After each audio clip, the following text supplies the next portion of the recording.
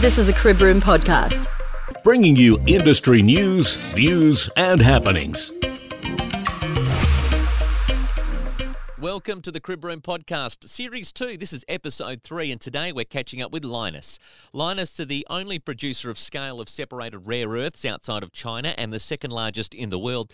The rare earths deposit is at Mount Weld in Western Australia, and they're in the process of opening a rare earths processing facility in Kalgoorlie-Boulder in Western Australia. And that's where we've caught up with Cam Leung, who is the VP downstream.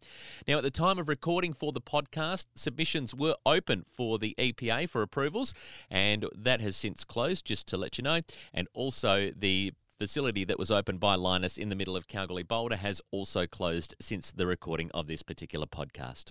Series 2, Episode 3 is thanks to Emigure Services. Hello to Greg and the team. Plumbing, excavation, controlled waste and carpentry services in Kalgoorlie-Boulder in Western Australia. You can contact the team where the staff and the management have a large collective amount of knowledge and experience in the plumbing industry, and Emigure is experienced in a variety of earth-moving projects. For further details on controlled waste and also carpentry for your next project, contact Emigure Services. All of their details at emigure.com.au, PL7910. This is a Crib Room podcast. Welcome along to a Crib Room podcast where we are on the road today, and we are joined by Cam Leung? Yep. Cam Leung. We are joined by Cam Leung from Lynas to tell us further details about what's happening with Lynas and their cracking and leaching facility, their further developments in Kalgoorlie-Boulder and more. Cam is the VP Upstream at Lynas Corporation. We step into his Crib Room today. Cam, a very good afternoon to you and welcome along. Thanks, Glennie. It's a pleasure to be here. Now, we appreciate the time you've taken to catch up with us, but first of all, it's been a big journey for Lynas over the last couple of years, hasn't it? Yeah, we've come from basically a junior sort of company, starting up a very, very difficult process in terms of being able to produce separated rare earth products.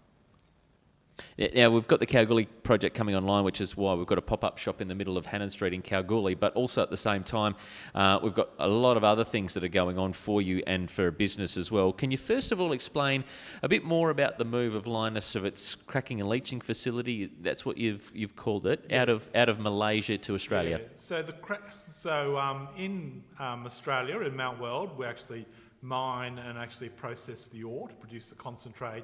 So we've been doing that since 2011, and then since late 2012, we've been running our operations in Malaysia, where we actually basically crack that rare earth concentrate, get it into solution, separate out the rare earths, and then produce some sort of refined separated rare earth products.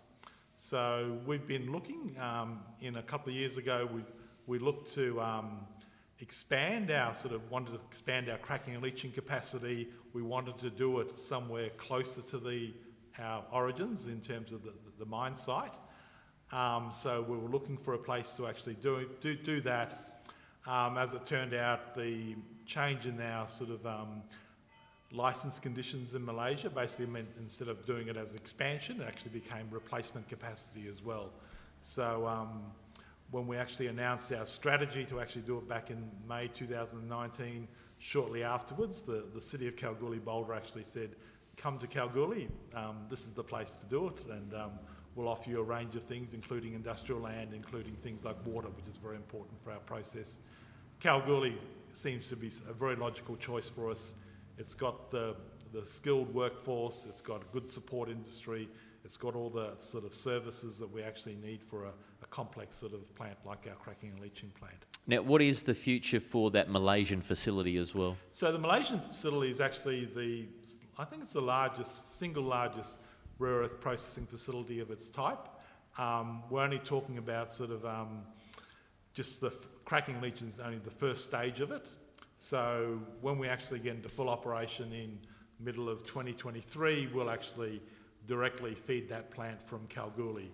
So there's over 900 solvent extraction stages. There's a lot of equipment, a lot of complex processing that happens in the Malaysian plant there.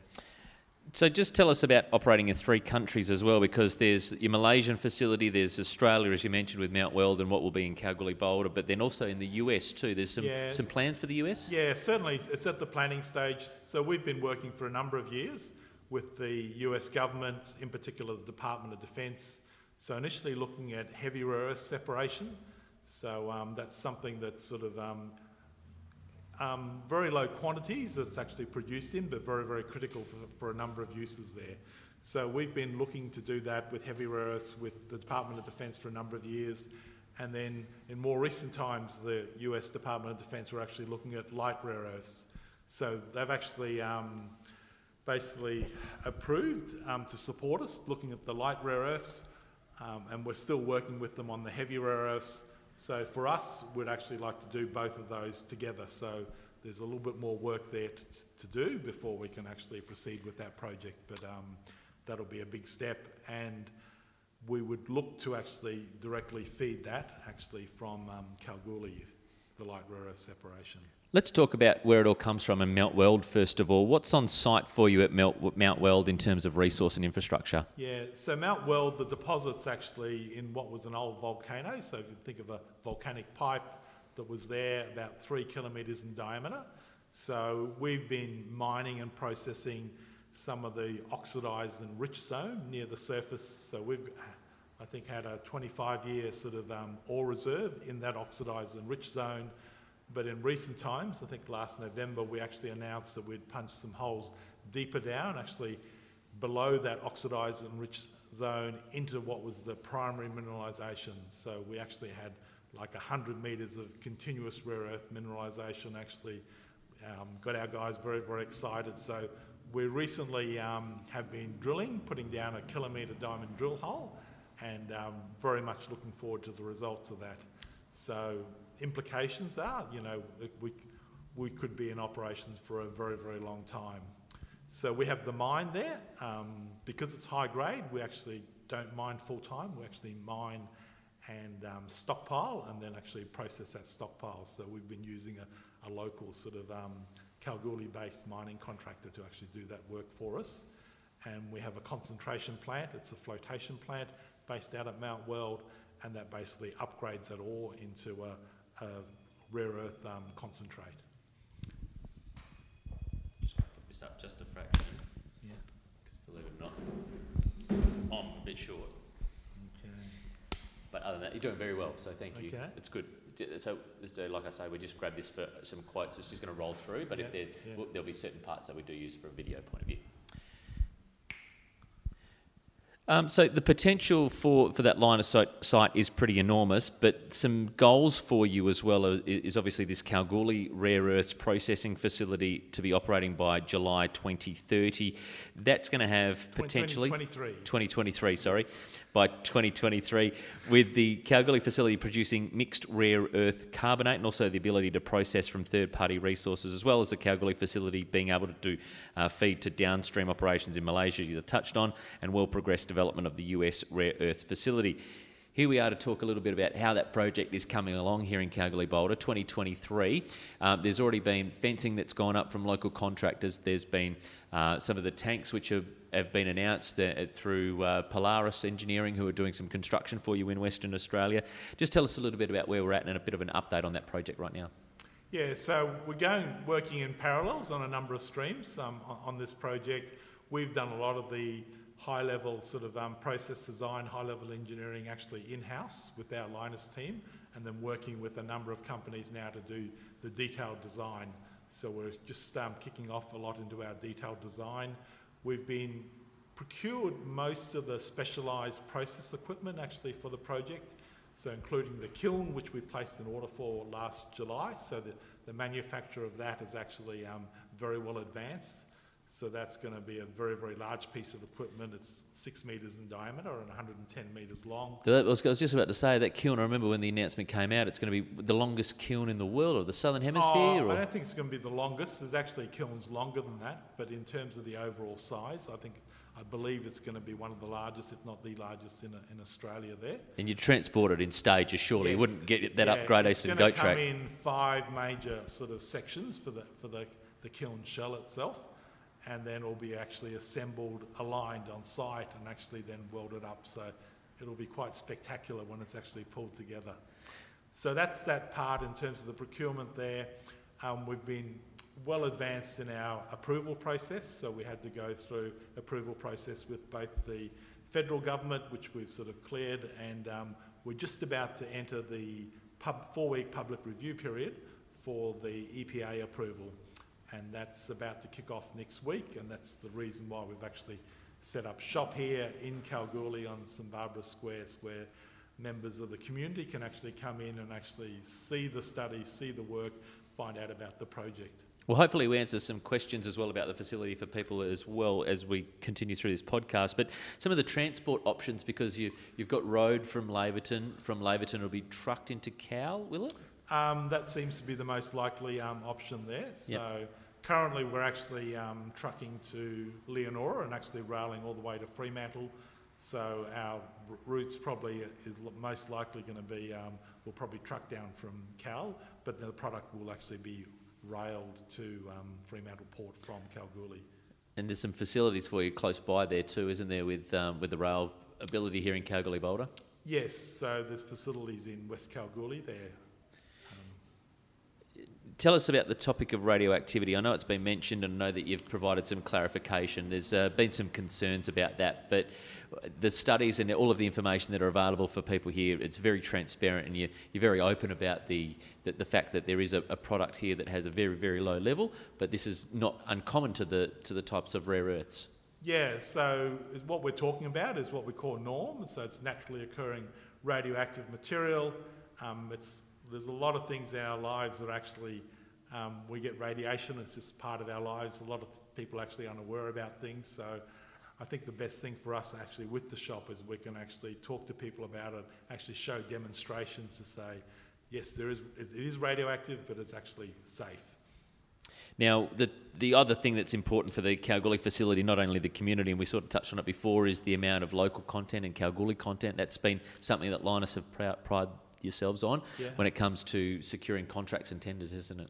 Yeah, so we're certainly committed to buy local, and we've tried to do things to break up some of our packages, so some of the local sort of companies can, it's within their scope, and look forward to, we've had quite a number of the jobs so far on site have actually been done by local contractors, and look forward to a reasonable amount of local content actually doing the project there.